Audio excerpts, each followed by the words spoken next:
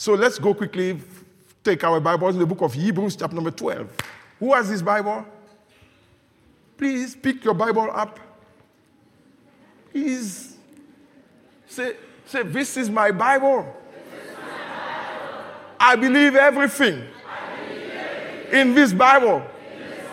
I believe everything in this Bible. I believe it. I read it as a matter of death or life. In the name of Jesus, I receive grace from everything that is written. In Jesus' name, amen. Somebody, we were talking at home and I was explaining to my family because we were asking, why are we not reading scriptures the way we should read? I said, because we haven't gotten it as a matter of death or life. You see, when you go to hospital and they give you a prescription and they say, this tablet, drink it in the morning and in the evening, and if you skip it, it will be, your health will deteriorate. You know, you even set an alarm. Do you understand that? You set an alarm so that you can. Some people have an alarm in their cell phone. When it goes, you say, it's the time for my medication. Yeah. Because they know if they don't drink it, they'll be kaput. Now, the Bible, you don't understand that this word is life. Jesus said to the Pharisees, he said, you are reading the law he said, you are reading the law in way to pursue God, but you don't know it's written about me. So what I'm trying to tell you is that as long as you don't understand that this is the word that will give you life, you won't read it. It's like a book. But if everything that is here, you understand that is impartation for life, you read it. Can I give you an advice? Most of it, there is a difference between studying the scripture and reading the scripture. Now, it's not every time you must study it. Sometimes you must just read it. You just read it, just so that your spirit can get acquainted to the voice of God. Just read it. Some people don't read even the book of Chronicles and Numbers because they say Chronicles and this begotten this and that. It's good. It's good for you to read. When they say I've read through the Bible, they skip that part. Because when they get it's too difficult, you need to read. I must admit, when I get there, it's a challenge. My flesh wants to quit, but I need to know who Jabbok is. I need to know who Jehu was. I need to know all these guys. Hallelujah. So Hebrews chapter number 12. Lord, give us grace. I know you guys want to go home. I don't know why you are in a hurry. It's like as soon as you come, I see your faces like, Hebrews chapter number 12. Can we read from verse 1 to 3? Hallelujah. Can we all stand up? We're going to read the word of God.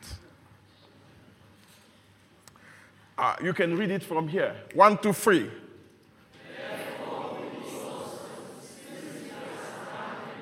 So great cloud of witnesses, let us lay aside every weight and the sin which so easily ensnares us, and let us run with endurance the race that is set before us, looking unto Jesus, the author and finisher of our faith, who for the joy that set before him endured the cross. Let's go.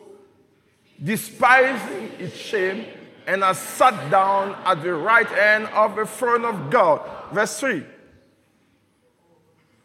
For consider him who endures such hostility from sinners against himself, lest you become weary and discouraged in your souls. Say, Lord Jesus, speak to me. Hallelujah. You may be seated. Now, we all read the book of Hebrews. I know many Christians like the book of Hebrews because it talks about things that we want to hear sometime. Hallelujah. And some of us, we don't like Hebrews 12. We like the first part that talks about we have come to Mount Zion. But we don't like the part where he says God disciplines us. That one we don't like it because we skip it. And, people want to explain God. I hear, and we all say, if as a father, I cannot do that to my son, I don't think God will do it. Who told you so? Who told you? God, let me make this statement. God is more interested in your character than in your comfort. You need to know that. So everything that it takes to build character in you, God can do. Yes, that one you need to know it. And people don't know that. So that's why some people are giving up on God.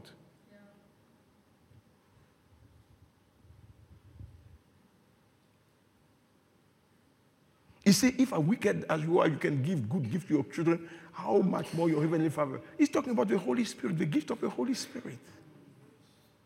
Hallelujah. Amen. So Hebrews chapter number 12. I'm going to preach like that, you see. I like to preach from my spirit. Hebrews 12 says that since we are surrounded by a so great cloud of witnesses. Now, this is the first thing I want to tell you is that the cloud of witnesses, sometimes we make a misinterpretation of that. Because people believe that the cloud of witnesses is like when we are sitting here, Moses is here. It's not like that. Moses is not here. Hallelujah. Amen. You must study scripture. I know that our forerunners, our fathers, how many people understand that revelation is progressive? So when our fathers, the people that we look up to preach to us, they were not wrong. It's just what they understood. It doesn't mean that they were, we don't make fun of them. There is a limitation of knowledge. Knowledge increases as we go. You see, if you buy an iPhone this year, next year it's already old. How many people understand that? Now, if the natural world can go so fast, what about the spiritual world? So it means your revelation of yesterday in the spirit is so old that you need to know God today in a new way. Otherwise, you are behind. Now, the cloud of witness. How many people understand that Hebrews 12 comes just after Hebrews 11?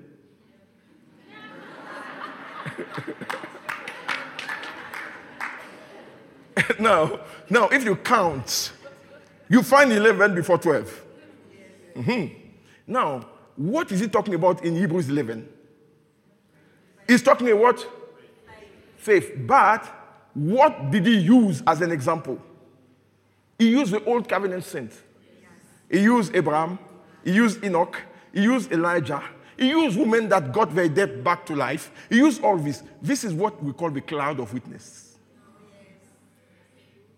The cloud of witness is the testimonies. Since we are surrounded by such a great cloud of testimonies, so when you read Hebrews chapter number 11, it's a cloud of testimony for you. Hallelujah. Now, there is a family in heaven. Hallelujah. There is a family in heaven. People that are passed on are not dead in heaven. They are alive. So these people, it's a family. The Bible talks about our family on earth and in heaven. Hallelujah. So this family is in heaven, but we are here on earth surrounded by their testimonies. So when I look at their testimony, I can find faith. If Abraham could do it, I can also do it too. If Elijah could shut the heavens and upon God's command, I can do too. So it's a cloud of witness that we have. He says, since we are surrounded by such a great cloud of witness, let us what? Lay aside the sin that so easily ensnares us. Let us lay aside every weight. Okay? Let's start by weight. He said, let us lay aside every weight. So weight is not sin. Now, a weight is something that weighs you down. It's like you are in a race and you go with your suitcase. Even if you're Usain Bolt and you go with all the suitcase you put on your shoulder, and then they say, I think I will pass you. You understand? Because there is a weight. Now, in this context, what is weight? Weight is more emotional. You need to understand that the thing that causes you not to run this race well is the emotion that are attached to life. People are burdened by emotions. Hallelujah. It's a weight that so easily comes on us. We are carrying, some people, they are sitting here, but they are carrying events that happened 10 years ago. They are here. You understand? Somebody died 10 years ago. That death is still on their shoulder. Wherever you see them, they carry it. Something happened to them, they never moved on. A weight on their shoulders. Many people in the kingdom today are burdened by those weights that we carry. You know the name of your weight that you carry. You know them. You are so easily offended. Hallelujah. You carry those things. It's like, whoa. You carry them on your shoulders.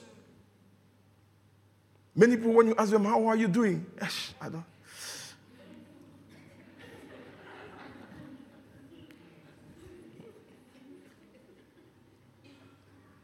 Put the scripture there, please. Go back. He said, therefore, since we also are surrounded by such a great cloud of witnesses, let us lay aside every weight. Let us lay it, keep it like that. Let lay aside every weight. You know that the laying aside of a weight is not God's business, it's yours. It's an intentional thing. You need to do it. If you decide not to lay it down, it will never be laid down. People are praying, God, please help me. No, you lay it down. You say, let us lay it down. Let us lay it down. Hallelujah. So tonight, you need to understand that what hinders your progress, it's not necessarily Satan. The person that can stop you from going, it's you. Satan can put traps on the way, but you can jump over. Hallelujah. But the person that can really stop you, it's you. Now, there are things that you need to understand that people are dealing with. In life, there are three things that people deal with. People deal with the past. Hallelujah. And they don't enjoy their present. And they are worried for this future. These are the three levels where people get stuck. You know, the past, everybody knows that you cannot go back to the past. And everybody knows that you can't go to the future.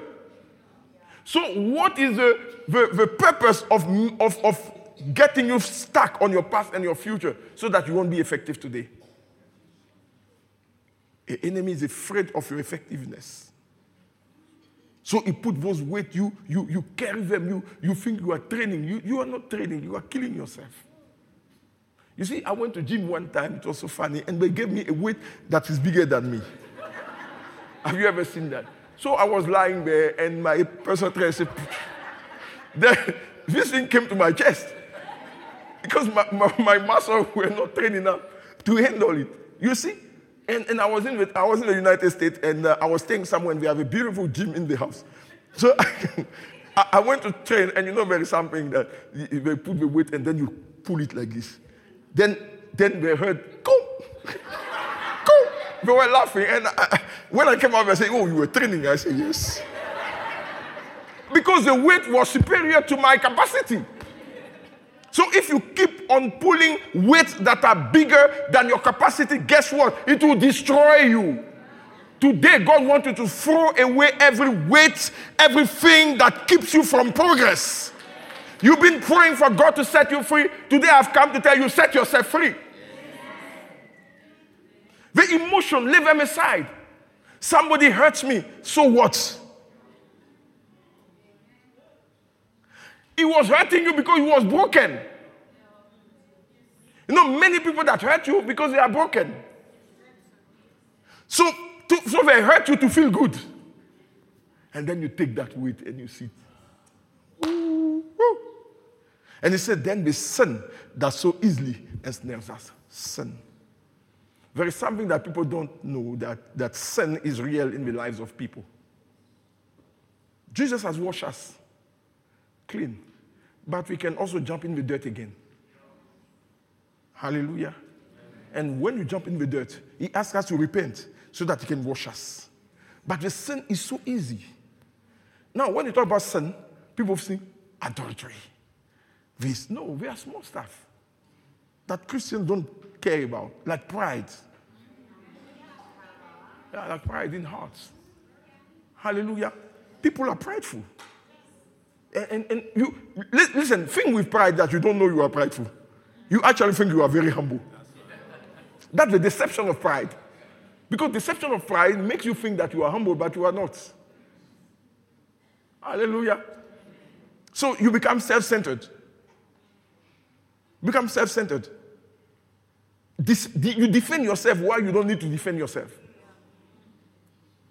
Because you are the center. There are things that so easily, oh God help us. Say God help us. These things are so easily coming our way that a breakthrough can become your downfall. Do you know that after every breakthrough, it's the pathway for your downfall?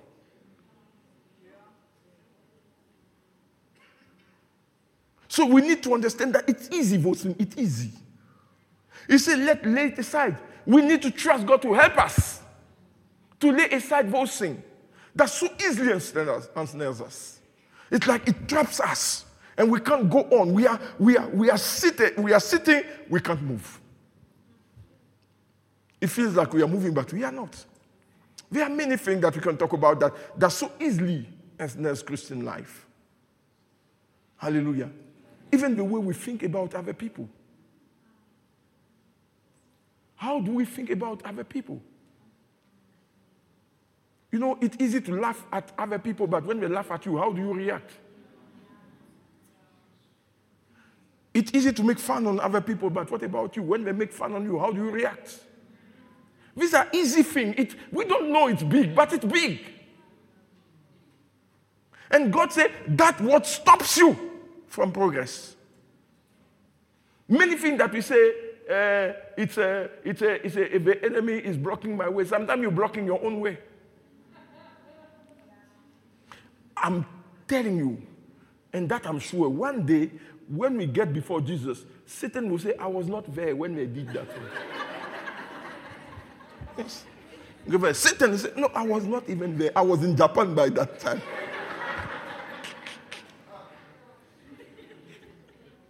Because the church is accused. They think Satan is just one Satan.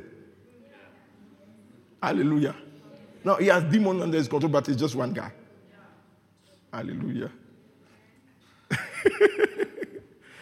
So sometimes we will tell, he say, hey, Jesus, I was not there. Tell them I was not there. Have you realized that the Bible gives command to tell you don't or stop because it's in your power to do it? God has given you power to do it. So he said, send that. And then, what do we do? He said, let us run the race. Let's go. Let us run the race. And let us run the race with endurance, the race that is set before us. Now, here, the word race here is a Greek word that means a contest. It means that it's like you enter a contest or you enter a competition. That's the word he used here.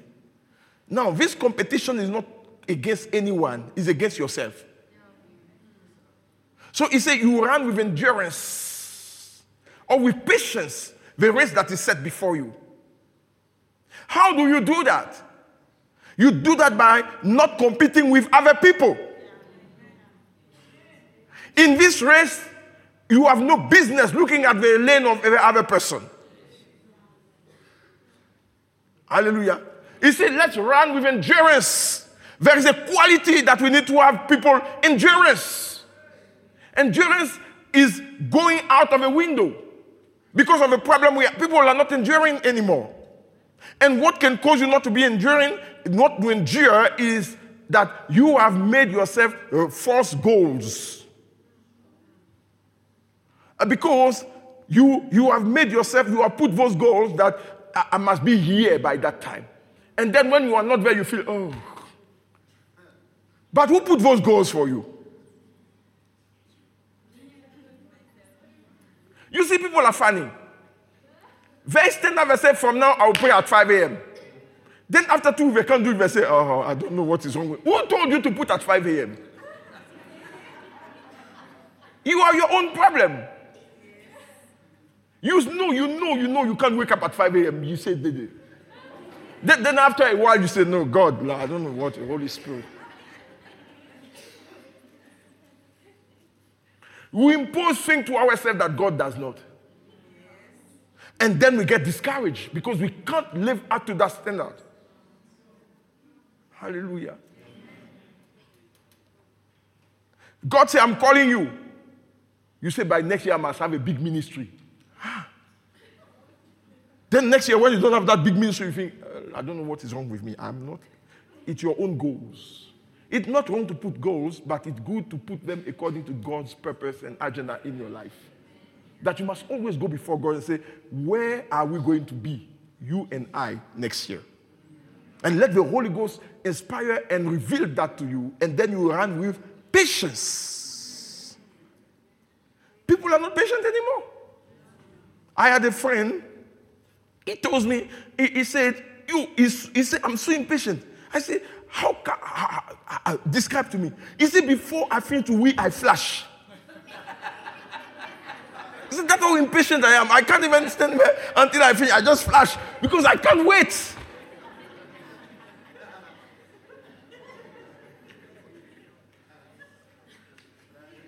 The guy came to the preacher. He said, preacher, I need prayer. He said, why do you need prayer? I'm so impatient.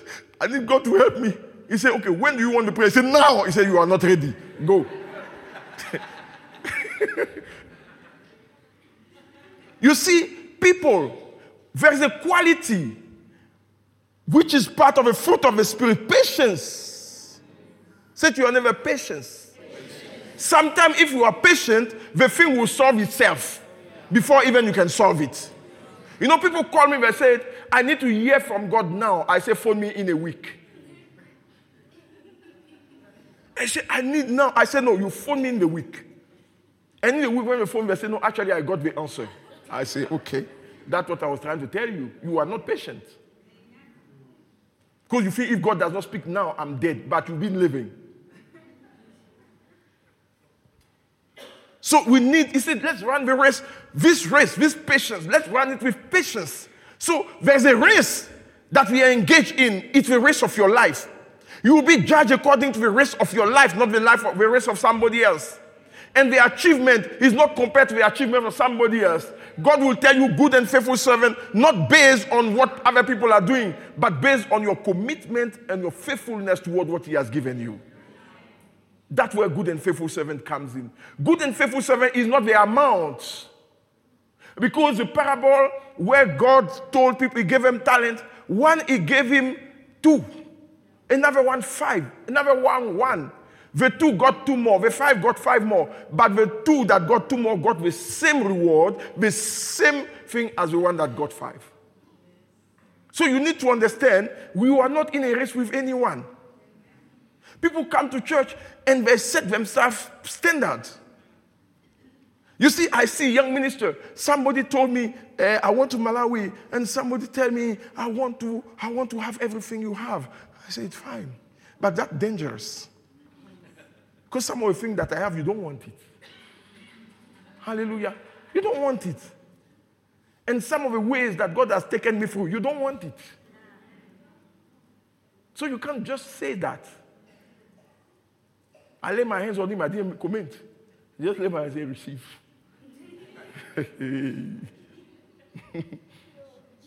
No, people are not patient. They are not patient. And that is killing us. That is killing us. And God wants you to exercise patience. Patience over your own self. If you cannot control your own self, no one will listen to you. If you are not disciplined enough to discipline yourself, no one will listen to you. Hallelujah. Now, then he carries on. Let's carry on. Quickly, I need to finish it. Okay. Looking unto Jesus. So where are we looking? Where are we looking? The author and finisher of our faith. Looking unto Jesus. Now, how do we look unto Jesus? No, come on. How do you look unto Jesus? You close your eyes, I'm seeing Jesus. How do you do that? How do you look unto Jesus? Because that's where the problem lies. When we say, it's easy to say, look unto Jesus. Now, where is he? As I close my eyes and imagine he's sitting on the throne in heaven. So, but I have a real problem here. You understand? I have a problem here. You say looking unto Jesus. Now, where is he? Spirit. I'll explain to you. It will help you a bit. Looking unto Jesus is not mystical. Looking unto Jesus means that you must look into Scripture. Because Jesus, when I talk about Jesus, talking about the Word. So what does it mean? That when I'm running my race and the weight is coming, who do I look to? Unto Jesus. When the weight of sickness comes, instead of looking at the sickness, what do I look? I look for Isaiah 53. So my focus is on Isaiah 53, not on the disease. Hallelujah. When I'm struggling with provision, I look unto Jehovah Jireh. You understand that the problem we are having now is that we are looking too much at the problem.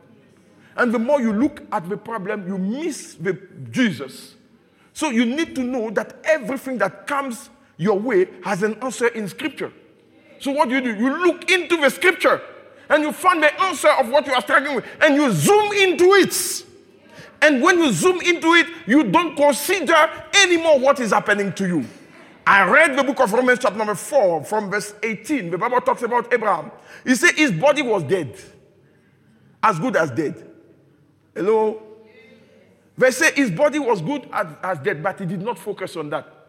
Now, I don't know how I can bring it out so that you can understand. I don't want to say things that are not right in your ear. But Abraham was 99 years old. Amen? So, physically, he couldn't go with a woman anymore. That's what the Bible meant. He couldn't. When God told him he was going to have a child, instead of looking at his condition, he looked at God. So it was impossible for Abraham to have intimacy with Sarah. It was not possible. That's why Sarah laughed. Because she knew her husband.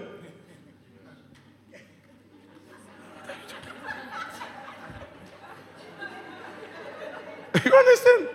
So Sarah laughed. Sarah said, ha ha. Then God said, Sarah, you laughed. She said, no, I didn't. I didn't. He said, you did. You did. Do you understand that even Abraham, when God told him the first time, he fell and he put his face on the sand and he laughed. Because he knew.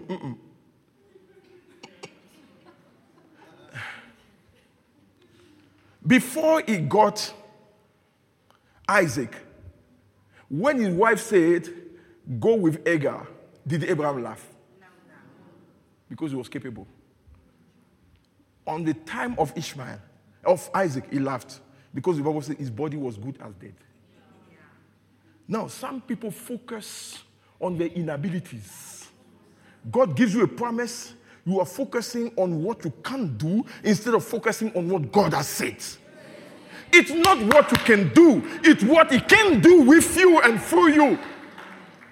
Listen, if God tells you something, you better believe it and receive it even if it's big. Because we serve a God that is big. Looking unto Jesus, the author and finisher of our, because it will take faith for you to believe and to look unto Jesus. Hallelujah. If God says you're going to raise the dead, you went for your first dead, and when you pray, so he was more dead than when you came there. You look unto the word. Don't look unto what you can't do. You see, if you look unto the word, you will always come up. The problem is that we don't have enough word to look unto. We have just little word in our spirit. So when things come, we panic. You will panic. He said, looking unto Jesus, the author and finisher of our faith. Now he will tell us, who looking for, For the joy that was set before him, endured the cross. Can I shock you? That the cross was just a setup. Jesus, we have that thing. He came to die. No, that's not the whole purpose. No. That is a part of it, but it's not the whole purpose. He didn't just come to die. If he just came to die, resurrection was unnecessary. He didn't just come to die. They said, because of the joy, he endured the cross. So the cross was just a passage. He was going toward the joy. Going toward the joy. But to get the joy, there was something that was called the cross. And he needed to go through it. So the cross was painful. If he focused on the cross, he wouldn't be able to go. The only place in his life where he focused on the cross, he nearly denied it. In Matthew chapter number 26, he said, Father, this assignment is too big for me. If it's possible, let it pass away. But not according to my will, but let your will be done. So in that time, he focused on the cross and he nearly gave up. Bible says he was looking unto the joy until he came to the day where the cross became real and he started to focus on the cross and he nearly gave up. But he was coming for the joy. He was coming for the joy. The purpose was the joy. And what is the joy that was set before him? The resurrection and the glorification. So Jesus came to be glorified. Remember, when he prayed, he didn't say, Father, kill me now. He said, Father, glorify your son. So the whole purpose of Jesus coming is for him to be glorified. But he couldn't be glorified without the cross. So the cross was part of the agenda, but was not the finality of Jesus' purpose here on earth. He came to be glorified. But yet he needs to go through the cross. I'm here to tell you that God has said things to you that you're going to be blessed, you're going to do this, but in between there is a place. And that place, many people don't know it's there. And when they come to that place, they get a shock. Can I submit to you that God makes you promises without telling you most of the time what you're going to endure for the promise? Because most of us will run away. So he better not tell us. You see, an old man told me one thing. He said, this is how prophecy works. It's like God stands on this mountain, and he can only see the peak of the other mountain. And he's telling you to go to the peak of the mountain. But the first time he tells you, he picks you and drops you to the peak of the mountain. That prophecy. And then he brings you back. Now, before you go there, you must go through the valley. But when you were with him, you didn't go through the valley. So now, when you are going through the valley, you think, Lord, I'm lost. You told me I'm going to the mountaintop. Now, I'm fighting the lion and the bear here. They're going to kill me. Focus on the mountaintop because that's where you are going. That's where you are going. Most of you that are discouraged today, you are not discouraged because God doesn't want to do it. You are discouraged because you don't know what is the full package. Yes. When God called me into ministry, if he had told me everything I'm going to endure, I'm not sure I would have responded. No, to be honest with you, I'm not sure.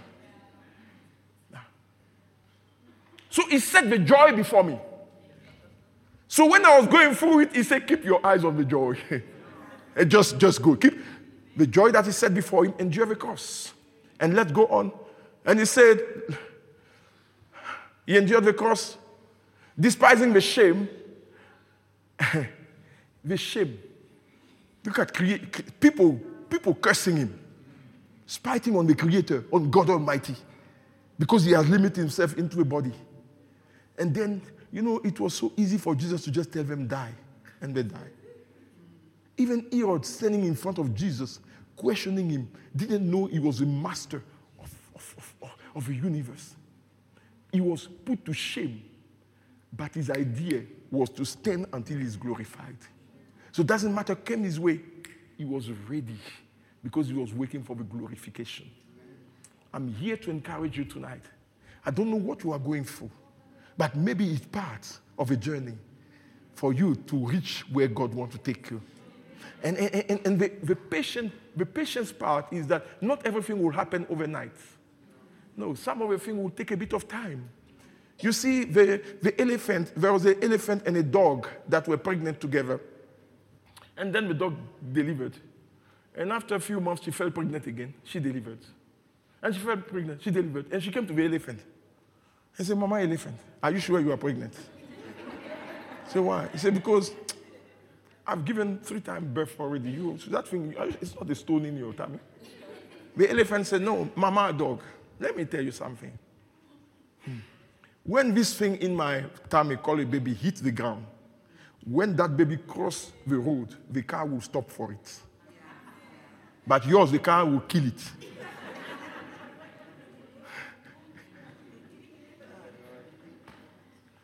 So the preparation takes long because the destiny is better.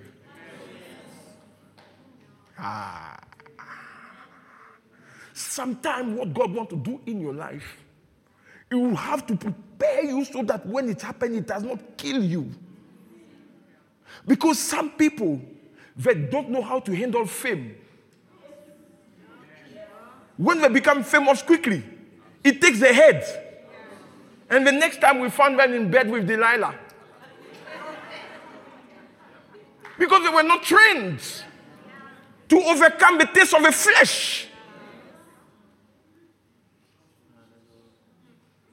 So God needs to train and build character in you.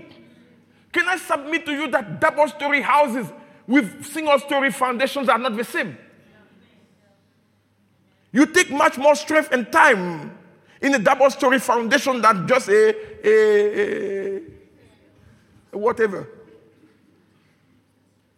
So sometimes you need to understand the spiritual thing work like that. Do you think Jesus came on earth just overnight? No, he was slain before the foundation of the world. It took time in the agenda of God before he reveals him. I'm here to tell you tonight. Maybe, just maybe the devil you are fighting is God's hands. And you are not ready to submit to God's discipline, and you are all over the show. Instead of going on your knees, say, Father, if it's you, I receive it. If the devil cut it off, if it's you, I receive it. Because you know better than myself. You know me better than I know myself. And people can laugh at you. People can mock you. Listen, you see, I have a son in the Lord, and he was in my ministry, and he went away and did the ministry, and he came and said, Dad, I don't know why your ministry is stuck, because I'm already having 2,000 people. I say, is that so? Yes. I said, go on. You come to ask me that. He's nowhere to be seen. I said, you don't know what you are talking about.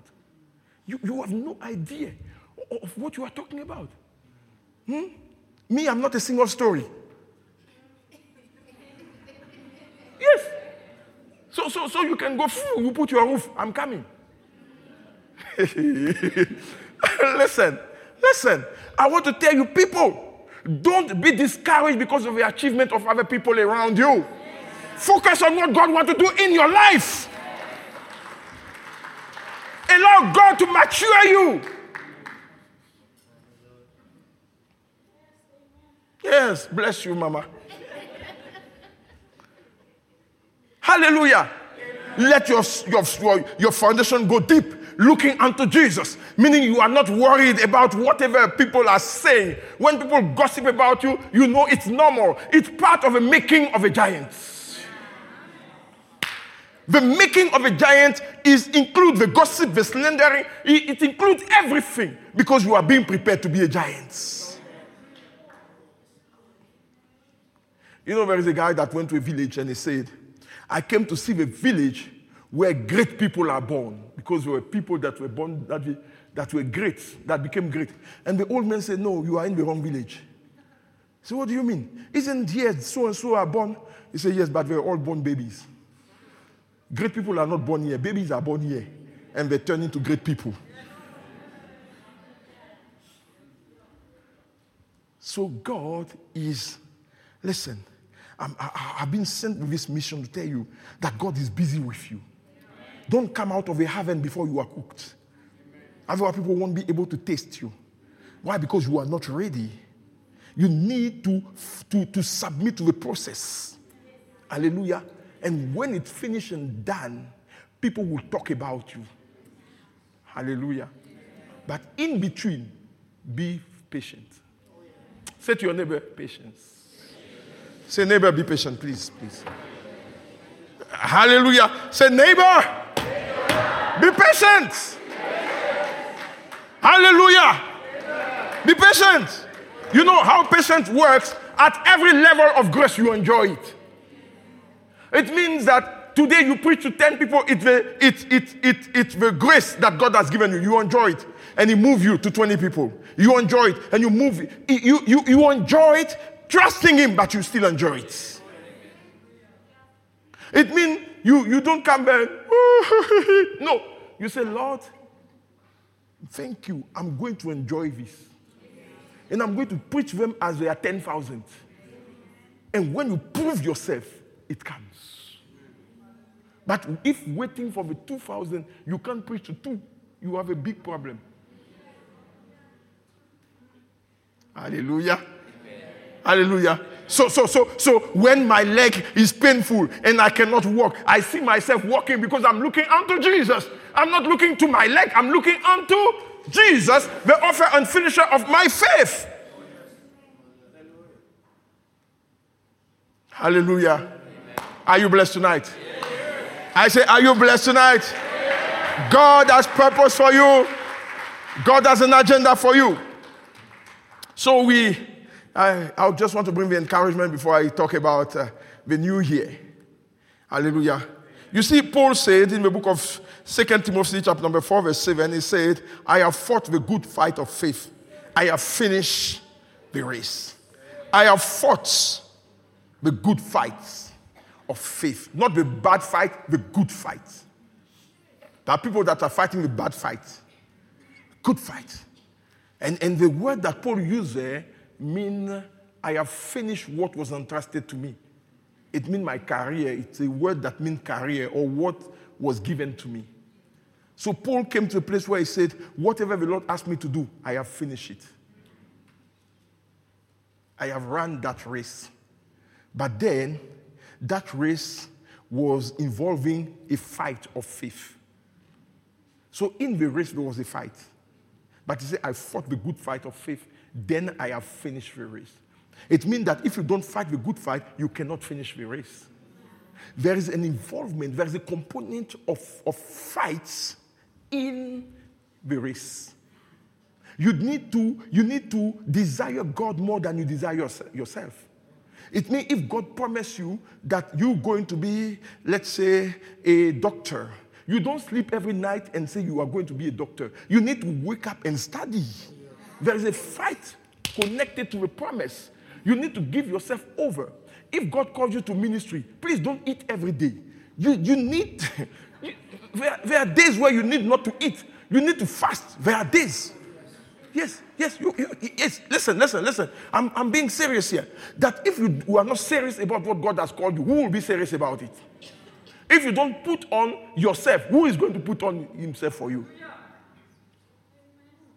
So the reason, some of you, I talk about patience, I'm not talking about laziness. Because some of you have been waiting for 10 years, you are supposed to happen already, but you are sitting there, no, me, it's God time. God does it when he wants to. No, it's not like that. You need to be approved by God. Hallelujah. By your way of being diligent to what God has entrusted you for. If God told you you're going to preach, you need to start to study the Bible. You cannot stand up and say, when I get there, the Holy Spirit is going to tell me. It doesn't work like that. I preach here without really taking the Bible because I've read the Bible before. So I'm not a magician. I cannot invent scripture.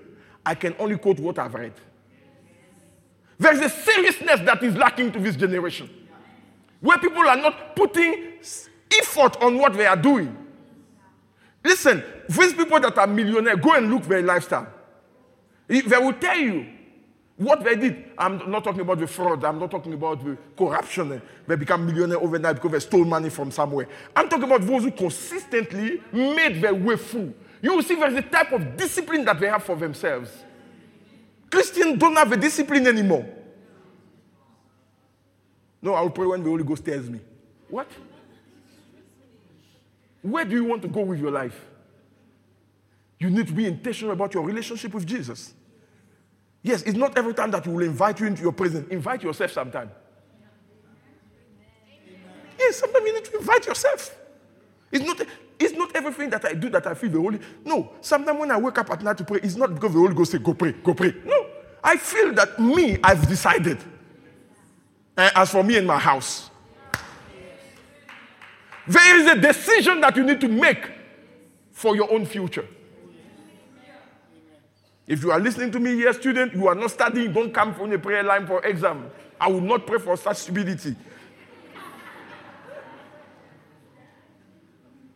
Hallelujah.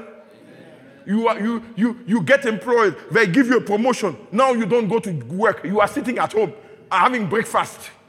And you show up at 10. And then next promotion, Lord, I take it by force. You take it where you are a thief. You need to show yourself approved in what you are doing. If God placed you there, be the best of yourself, displaying the glory and the character of your Father in whatever you do. Display the character of your Father. Yes.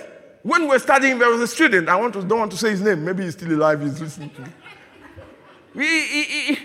Okay, I have to say it because he had my name. So, in class, he goes there. Jesus wants you saved and stuff. And I was sitting there. I was also born again. Every time I give the result, this guy is the bottom. And Jesus wants you.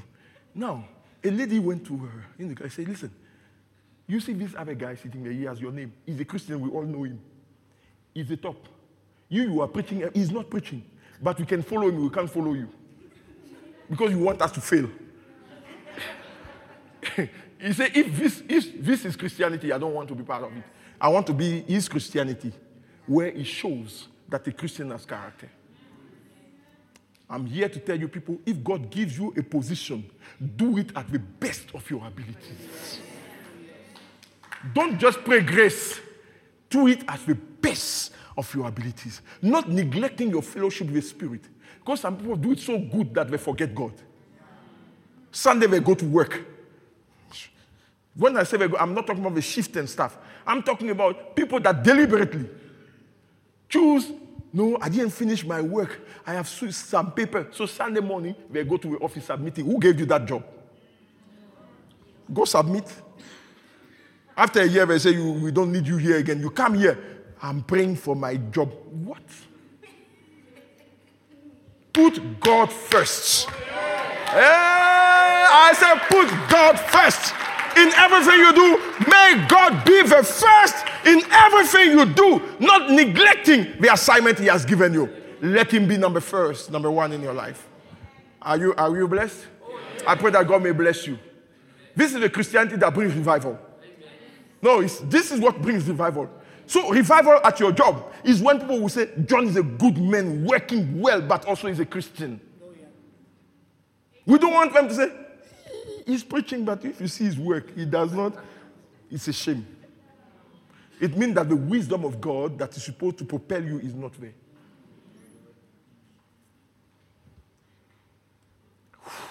Looking unto Jesus, the author and finisher of our faith.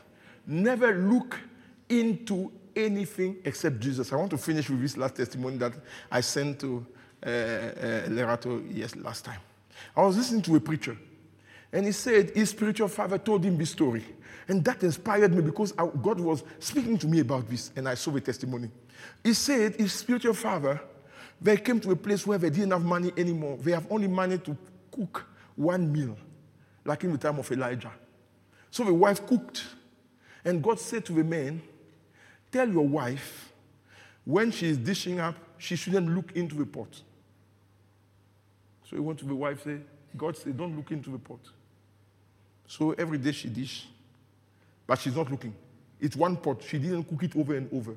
It's there. She warm up and she dish. She does not look. One day she dish, it was chicken. They ate. The next day she dish, it was beef. They ate.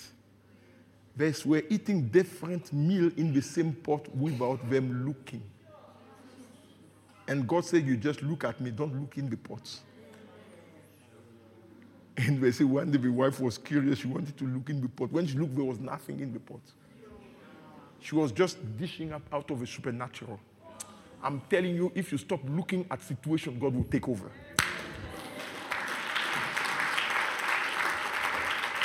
If you stop looking at your condition, God will take over.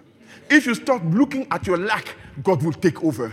If you stop looking at your condition.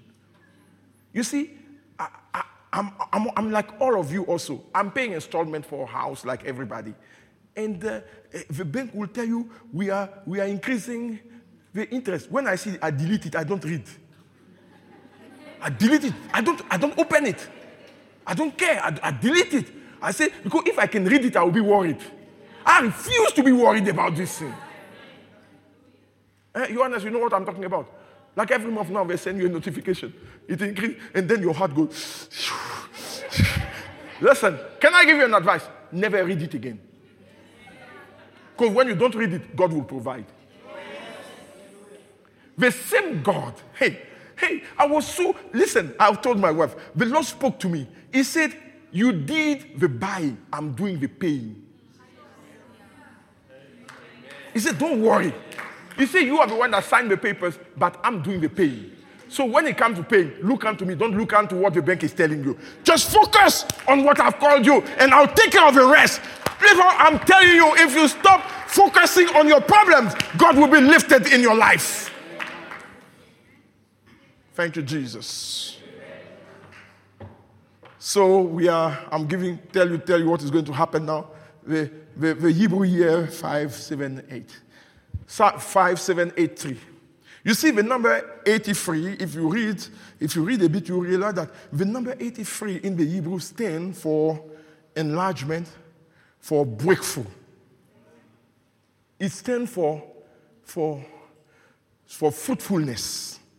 You know, the first time God used that word was in Genesis chapter number 1, verse 28, when he said to the people, be fruitful, multiply, and fill the earth.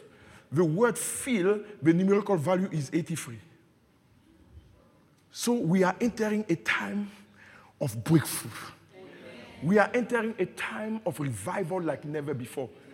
Position yourself so that the glory of the latter house may be glorious than the former one. You need to understand that in God's calendar, we have entered the place of enlargement.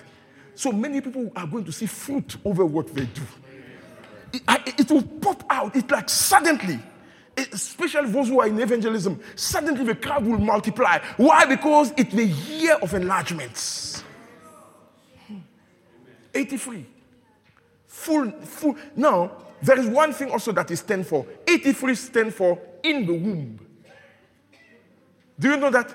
83 stands for in the womb. Now, what do the Hebrew people understand? That at number 83, the womb will deliver what was inside. So it's a place of you seeing the thing that God loaded in you for many years for them to come to pass. Hey. I hope you hear what I'm telling you. So when you are aware of that, you position yourself, because now everything you touch will just blossom. You don't need effort anymore. We are entering a time where self-effort is gone. It will be God on the throne, because it's time we are going to an end. So God is fixing himself to make his people known. And the Spirit of the Lord spoke to me. He said the fame of Jesus went. Jesus didn't take his fame anywhere. God himself sent the fame. And it's time. I say it's time. Somebody say it's time. So we are in a time of breakthrough. We are in a time of what is in the womb need to come out. Hallelujah. And the word, the same word was used in Isaiah chapter number 54.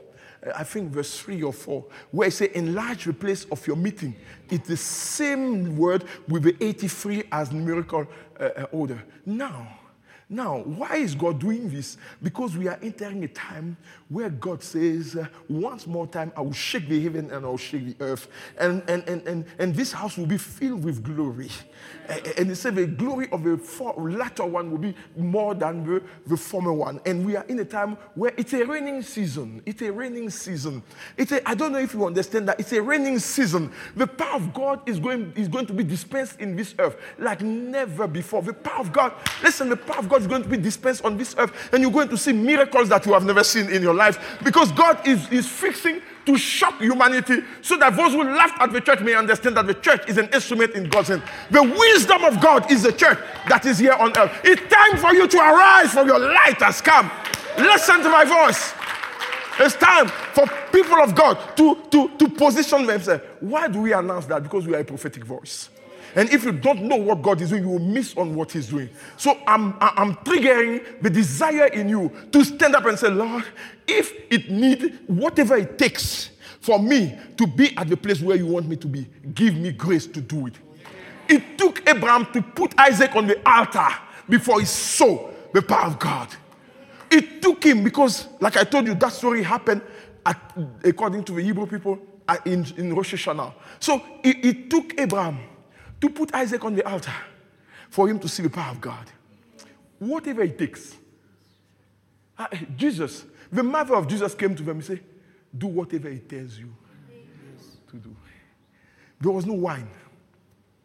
Can I submit to you that the bridegroom didn't know there was no wine? Why? Because he was focusing on his wife. In the wedding, his focus was, wow. So wine was over. But he was not aware of it. Only those who were in the background knew that the wine was over. You know, when you are busy with God, you are not aware of some stuff. Other people will have to tell you what is happening because you don't have time for that. They have to tell you what is happening on Facebook. They have to tell you what is happening on WhatsApp. They have to tell you because you don't have time for that because you are focusing on the bridegroom. So he didn't know the wine was over. But they came and they went to the mother of Jesus and he said, tell you, do whatever it tells you. That's a powerful word. Whatever. So it means if Jesus had told them, go take the jar and jump on it, they would have done it. He said, everything, anything. If he told them, roll to the ground, they would have done it. For you to see the power of God, you need to do whatever it tells you. Whatever it tells you. And whatever it tells you might be different from whatever it tells me. And whatever it tells her might be different from whatever it's telling you. But whatever it tells you. I say whatever it tells you, you do it. And you see the breakthrough like never before. The water will be turned into wine. Water that has no taste is used to bring glory. In this dispensation, God is going to bring wine into your marriage. Meaning, where it was feeling like water. You know, sir, the marriage comes to a place where you don't taste it anymore. You can pretend that you don't taste it. And then you put it in the hands of Jesus. And what he does, he changes that water into wine. What does it mean? That you go back to honeymoon. There are some people that are going back to honeymoon. I say you're going back to honeymoon. Even honeymoon of your relationship with Jesus. Some of you don't feel the taste of your relationship with him anymore. He's changing that. And you're going to taste. You're going to taste the wine. I say you're going to taste the wine of his presence. There is new wine. There is new wine in the kingdom. And this new wine is pouring now into the church. And we need to have the courage to stand up and drink from the new wine. It is time. I say it is time. Oh, before we do the offering, I want the worship team to go in front. Hallelujah. Thank you, Holy Spirit.